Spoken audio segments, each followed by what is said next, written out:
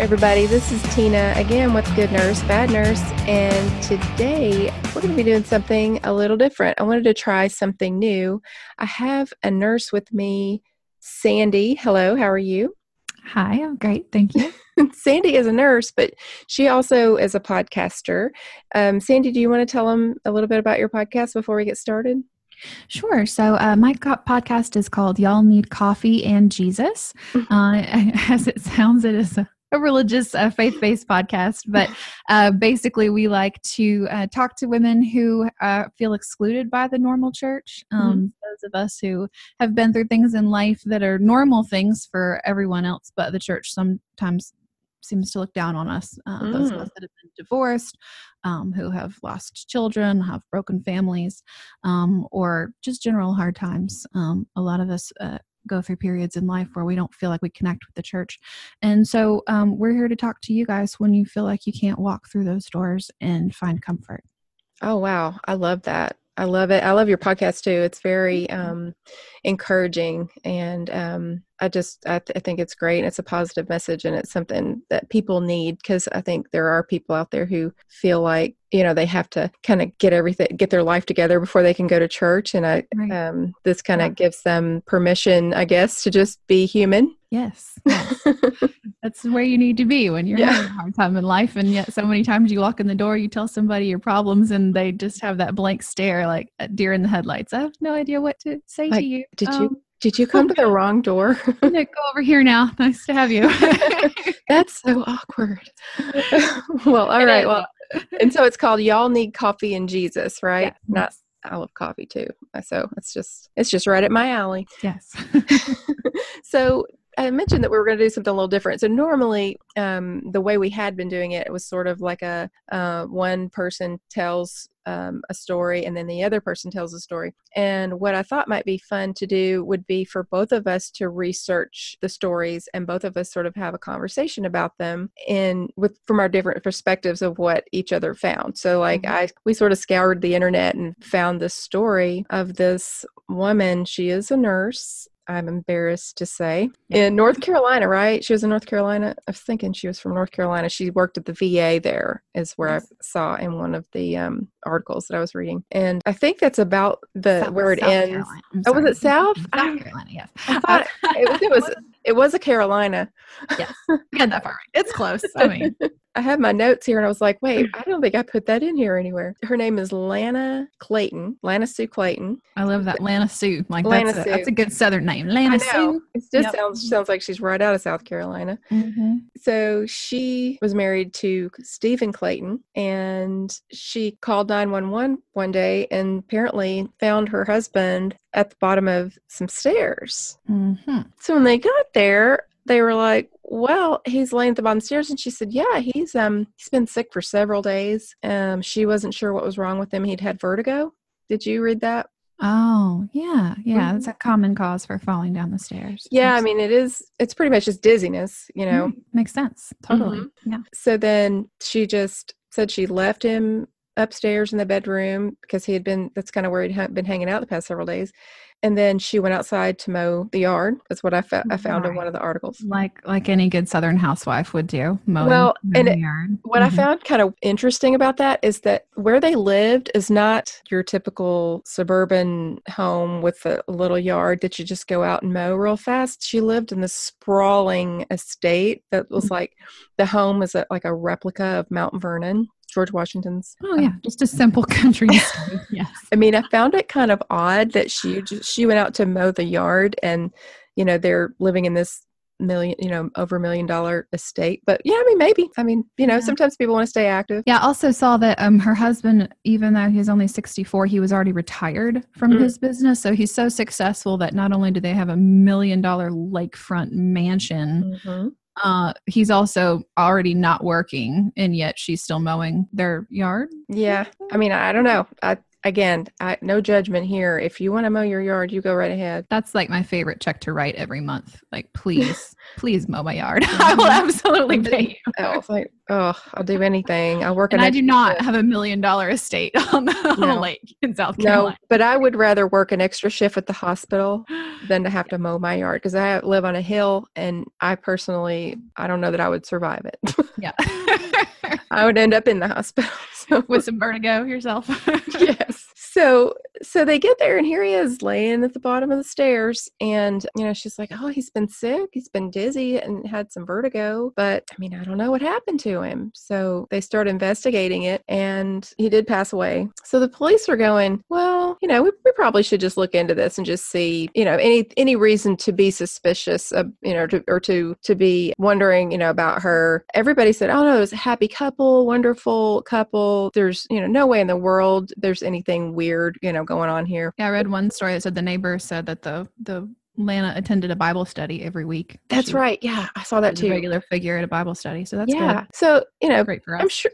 Right. So I'm sure the police were just like, well, just out of protocol, we have to look into it, but we're not going to find anything. I think it might even be state law when it's a unexpected death in the home. I think they have to do an autopsy. Okay. I think. So they did an autopsy and got some interesting results. Now, it seems like I remember learning from somewhere, and it could have been CSI or I don't know where it was, but that they only, when they do an autopsy, they don't just necessarily test for every single drug that's known to man. It's like there are specific ones that they're looking for. Mm-hmm. So I don't know if they were really looking for this, what they found, or if it's something that they just kept looking for, well, try this or try this or try this, because the only experience I've had with that is we actually had a patient come in one time asking to be tested for some things because they thought that someone might be poisoning them.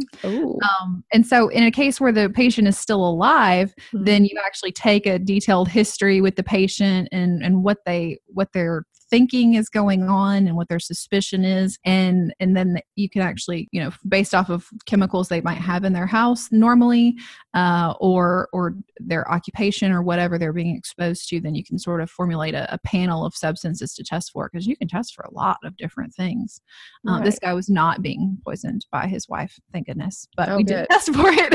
If you even suspect, if I had to wonder if my husband was doing something like that, I probably would just go ahead and leave. Yeah, I think I would. I thought about that too, as we get farther into the story. But yeah, I don't know that if that sort of trust wasn't there, like I can go to sleep and know that I'm going to wake up the next day. Yeah. If I don't have that trust in my husband, no. I'm not sure that I'm going to stick around. I don't think it's a good idea. I'm going to go ahead and give that advice now, officially, as a non-professional, just a person. You should, at the very least, just go to a hotel for a little while, just to be sure, Just step away. Yeah. So what was the chemical that they found in his system? Oh, you're going to make me pronounce it. No. So what is it? Tetrahydrozoline? Tetrahydrozoline. I know a little bit about this chemical. Basically, it's the preservative that they use in eye drops. Uh-huh. And so it's vasoconstrictor. So it shrinks the little blood vessels. So it's not in like your normal, like some people are dumb and read this stuff and think, oh, I can probably prank on my friends and put eye drop solution in their coffee and make them have to go to the bathroom, because that's what they did in Wedding Crashers. It's not saline solution. That won't work. It's like the gets the red out, Visine. Yeah, that's what I was wondering about, because I knew there was a movie where they thought would be funny to do that. And it seems like that's kind of reckless for a movie, producer to be putting that in a film, because it doesn't just cause diarrhea. It actually can kill you. Yeah, I was kind of surprised, because of course that pops up when you start looking at this story online, but I was surprised I didn't get a whole lot of criticism about that. Like, you'll see a few, anecdotal things about like, oh, they shouldn't do that, but it's kind of like, Oh, well, if you're getting your prank ideas for movies, at least Google it first, make sure it's a good idea. So it is. commonly found in eye drops. And so then the police are going, well, okay. She was thinking, I'm sure, that her excuse of, oh, he had vertigo and so he got dizzy and fell down the stairs. Well, they're going to find that his blood pressure was like 0. And so, yeah, that makes sense, right? Yeah, because probably just stood up and lost his balance and fell down the stairs. It's the first time he's been downstairs in days. Poor guy. Exactly. Bad flu. Yep. So they start looking at their relationship, and lo and behold, this wasn't the first incident that had happened to poor Stephen. So a few years ago, they had a little accident. Right. So apparently, Miss Lana Sue likes to go hunting with her crossbow. But she doesn't know how to use it. She doesn't know how to load it. So she had to take it upstairs while he was sleeping and see if he could help her load the crossbow. So this happened a couple of years ago. You do go hunting early in the morning, right? So that's true. Obviously, she was going by herself. Yeah. And on her own property because, you wouldn't load your crossbow and then drive with it loaded any more than you would your rifle. Well, one would hope. This makes perfect sense. Oh, yeah, absolutely. I mean, it's totally realistic. I mean, I know when I was reading, I was thinking, well, that's completely reasonable to think that she got a crossbow out. She wanted to go hunting, and then she realized, well, crap, I don't know how to load it. So they're really hard to load. I have actually tried to load a crossbow before and not been able to because that tension is very difficult. Yes. So she took it upstairs to her husband, and he was asleep. And she was like, well, darn, I guess he's asleep. Oh, I guess I'll go back downstairs. And then she accidentally pulled the trigger, and it went off and hit him in the head. So maybe she was just trying to make sure she had it loaded correctly because obviously she had it loaded. I mean, the whole thing is it's a little bit confusing, but I'm trying to give her the benefit of the doubt here. She's a good shot, obviously. She got him right in the back of the head. So it said it was just a surface wound, so I don't know. Maybe. But anyway, so that happened, and I think he stayed. Like he thought it was an accident. No, he did. He was cool did. With that. Yeah, I mean, he told the police, this was an accident. There's no way she did this on purpose. And I'm sure when she did it, he's alive. It was a surface wound. It wasn't fatal by any means. So she's not going to act. She's going to act like it's an accident. What else is she going to do? Right. And he bought it. He completely was like, it never occurred to him, I guess, that she would try to hurt him. I actually saw one story that said that part of his reasoning why she would never try to hurt him is because she frequently sleepwalked.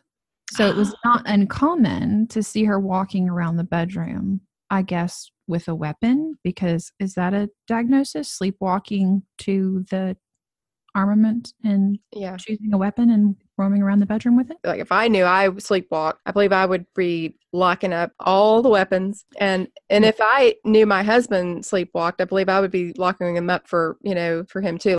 Which that doesn't even go along with it anyway, because her story is he's helping me load it, or I need him to help me load it. His story is she was sleepwalking. Yes. Yeah, I caught that too. And I'm thinking, what were the police thinking? Like they said no intent of a crime to be committed. But she got away with it. And then, fast forward 2 years later and he stayed. Like what? Yeah. I hope he did get a good gun locker, because I'm sure the crossbow wasn't the only weapon in his house in South Carolina. Yeah. I mean, and then, of course, with her being a nurse, I guess she starts thinking about the ways that she, could do something to eliminate him. Because I read also that he made her they had only been married 8 years. And so it's not like they'd been married for 30 years and had built his wealth together. They had only been married 8 years, but he did make her the person that would be getting the bulk of the estate if anything were to happen to him. Which again, I don't know. That makes no sense to me as somebody that I mean, he had to have known that couldn't have been an accident with a crossbow. I don't know if he really truly wanted to not believe that it could be possible, or if he just figured he would handle it on his own and he didn't want to have the scandal of having to send his wife to prison. Yeah. And, and people in abuse and, domestic violence goes both ways. It doesn't always have to be the man being abusive to the woman, or it can be mutual, it can be both people being abusive to each other, just in a toxic relationship where both people are just lose control and tempers flare and that sort of thing. And in that case, people justify actions because they don't want to get out of the relationship, or they really love the other person. And by all accounts, he really did love her. And it sounds like he did, because why else would he have put up with all of that? I mean, he had all of the money. He had built all of the wealth that he had built. And so he really didn't have a reason to stay with her if he didn't love her. It's really sad when you think about it, you know? I do wonder, because they haven't, this is all allegedly still, because even though she's confessed to the crime, that they actually haven't been prosecuted yet. This is a fairly recent story, but they haven't said yet whether or not there was a prenup involved, because she'd already been divorced once, because she has kids that are not his, as found that. So she was married before, and she had, I think, at least 2 kids. So it would seem like divorce wouldn't be that big of a deal, unless the problem was she wasn't going to get anything because he was rich when they got married. Yeah, and she wanted to maintain the lifestyle. But yeah, I saw where it said that she just confessed immediately. Now, I think that she is claiming that he was abusive to her. Now she says, he was mentally abusive, but she didn't confess. Well, I mean, she confessed immediately when they called her back once they got the toxicology report. Yeah. They were like, hey, I need to ask you something. But did you catch the part where they actually had the funeral inside their own home? Oh, I saw that. Yes, I did. That the funeral was held there at that estate, the George Washington replica. She mourned her own husband's passing that she caused in the same house that she caused it in. That's crazy to me. Like, I mean, I can't imagine doing that myself, but can you imagine doing that and then pretending everything was fine or like normal, that you could invite all of your mourning, because he was a big person in the community. He had all these charities that he worked for. He was like a volunteer coach for some team. Right. You know, he's retired and he's rich. So he does all these good things for the community. He has like a huge obituary, and it lists all of his accomplishments and everybody that loves him or whatever. So I'm sure there was a lot of people that came over to their house to mourn his passing. And she has the funeral right there at the bottom of the stairs. Crazy. I know. It's so hard to believe. And this man who, and I know, she does claim that he was abusive, but I don't know. It just seems odd the way that he sort of stood by her through all of this. Yeah. But who knows? It's really sad to me. And yeah, this is a relatively recent thing, because it said she could get the death penalty, because I was kind of reading it on that too. I guess there has to be an aggravator is what they called it. And so the poison would be considered an aggravator for her to be able to get the death penalty. I see. So do you think that he actually did fall down the stairs, or do you think she pushed him down the stairs thinking that that would be, like he wasn't dying fast enough, because she'd been sick for 3 or 4 days, and she's probably thinking like, oh my gosh, this isn't actually going to kill him. That's interesting. I kind of was thinking that he fell down the stairs. I guess I thought, he'd just been sick in his room, and then maybe got up to go downstairs, and really he legitimately did fall, because of being poisoned, Yeah. I just kind of wonder if maybe the whole story will come out. I don't know. Obviously she won't testify because she's already confessed, but maybe the whole story will come out if they make her sign a statement or something. But they may make her do a trial if she's pleading not guilty because of, I don't know if there's some way to plead not guilty because of the abuse. Would it be insanity or something like that? Because she was it wouldn't be the first time that somebody confessed to something and then decided when the trial started that they didn't do it. So yeah, and just saying, I did it, but I did it because I was afraid he was going to kill me if I didn't, or if I left him, he wouldn't let me leave, or that sort of thing. That could be what she's thinking of doing. So there may actually end up being a trial for it. Yeah. Well, I guess that's it for that story.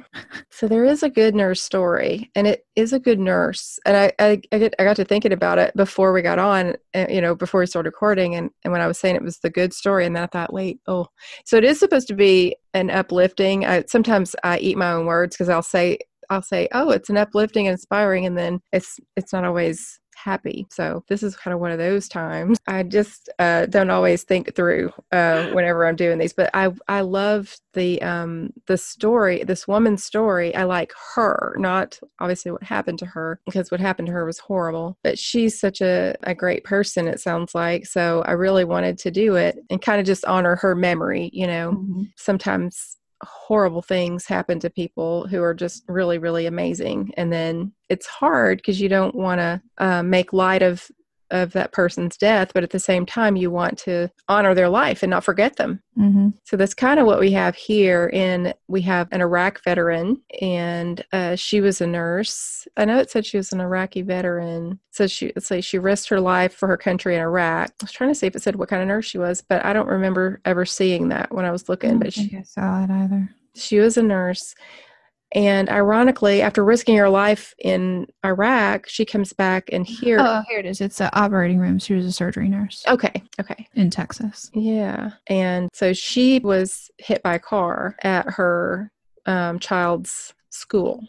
It was the first day of school. She was picking them up from school, and 58-year-old father was also picking up his kids, and he was backing out of the parking space and accidentally hit the gas pedal instead of the brake pedal. Oh my gosh. And so she had hers. They were 6 and 7. So I guess that'd be first grade and second grade. And there was another friend that she was a 10-year-old, and she jumped in front of all of them and took the brunt of the blow. They all got hit though. He did not stop. Yeah, I guess it was just one of those things where it just happened so quickly that he just, just kind of was not able to respond fast enough to prevent. It goes so fast. And I've seen that happen actually when somebody hits the gas instead of the brake. And when your brain thinks you're on the brake, your brain has to stop and process, wait, why is this happening? Yeah.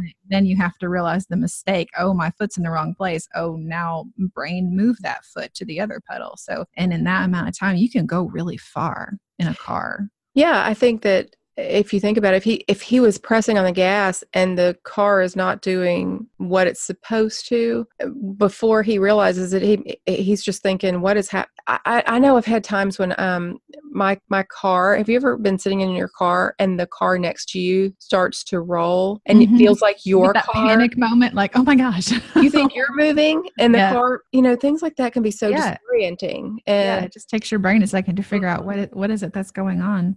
And I'm sure he was distracted because you know how it is when you pick your kids up from school, and especially on the first day, it's always, oh, how'd you like your teacher? What did you guys do today? I'm sure that there was a lot of talking, and going on. People everywhere and children everywhere. Oh, yes. Yeah, just it's because a lot of, sometimes at the beginning of the school year, there's a lot of people that take their kids and pick their kids up. And then as time goes on, some of them, I think, settle into letting their child use the bus, or they find, I know where we are, the parents start figuring out, oh, actually, I'm going to pick you up down here, like just around there's like a little area. Yeah, I'm going to pull into this little place over here, and you walk down, and they do that. And many times the first day of school is a half a day, so most people just take the day off because you gotta, even if you're going to send your kids on the bus, you can't be there at 11:30 to get them off the bus. So you just take the day off and take them, and it's supposed to be a happy day. I know. Chuck Norris actually did a little write-up on her, and he said that she was a stellar example of what it means to be an American, a Texan, a veteran, and a mom. And it says that she was raised in Massachusetts and that she participated in ROTC in high school and then joined the Army, and said she reached the rank of Staff Sergeant in NCO. And she was in the military for 8 years and deployed in 2 combat tours in Iraq, where she worked primarily in logistics, it says. And then she became pregnant with her first child and then another. And she said that she always thought that she was going to be one of those people who was just going to do, 25 years in the military, but then decided that she didn't want to be away from her children. Yeah. I can't imagine having to go overseas and leaving your kids. Yeah, especially as a single mother, it would be one thing maybe if you had if your spouse was here. I know I've had talked to Christine about that, about how, some military couples take turns deployed. But if you're by yourself, so I guess she decided, well, I want to be here for my children. So she stayed home. And then the Women's Fund of El Paso gave her scholarships to go to school. And then she went to school to become a nurse. Then it says that she was a single mom, student, put herself through school and work, and then was able to graduate with her BSN in May of 2017. Wasn't even that long ago. Yeah. Man. Yeah. Why you give me 2 sad stories? Oh my goodness. Going to want me back. They're like, don't bring that Sandy chick back. They're talking about sad stuff when she's on there. Oh, that's terrible. I mean, I know it's really sad, but I did want to, when I read these stories, sometimes I'm like, oh, this is awful. I don't want to read it. But then I don't want to not tell her story, Exactly. And especially right after we just came off of Veterans Day. I mean, yeah. This sort of sacrifice is something that we shouldn't take lightly. It's something we should talk about. And, she was already willing to risk her life for her country. And then she did lay down her life for not only her children, but the other children that were walking across the street. And there was, a 10-year-old little boy that was right with them, but I'm sure there were others around. Who knows how long it would have taken him to stop, So she is a hero and worth remembering. Yeah, she jumped in front of him. What else do you expect, though, from someone who's clearly, she is a hero? Yeah. She sounded like she was just a wonderful person, and she was willing to sacrifice her own life for her kids. Yeah. And I could only hope that I would respond that way. You know how you get paralyzed sometimes when you see something about to happen and you can't do anything about it. Yeah. And I hope that I would be able to jump in front of that car. Yeah, me too. I know. Well, I guess that's it. I mean, those were kind of short stories. Did we say her name? Because she's an awesome name. I don't think we said it. Her name is Charisma. And her name means the gift of grace. How awesome is that? That is wonderful. Charisma James was her name. Yeah. Beautiful name. Mm-hmm. Yep. She has a GoFundMe account, for her children. It's already surpassed its $50,000 goal. So. Oh, that's great. People are so awesome. People taking care of the family too. Well, I guess that's it. It was a little bit of a short episode, but I don't know.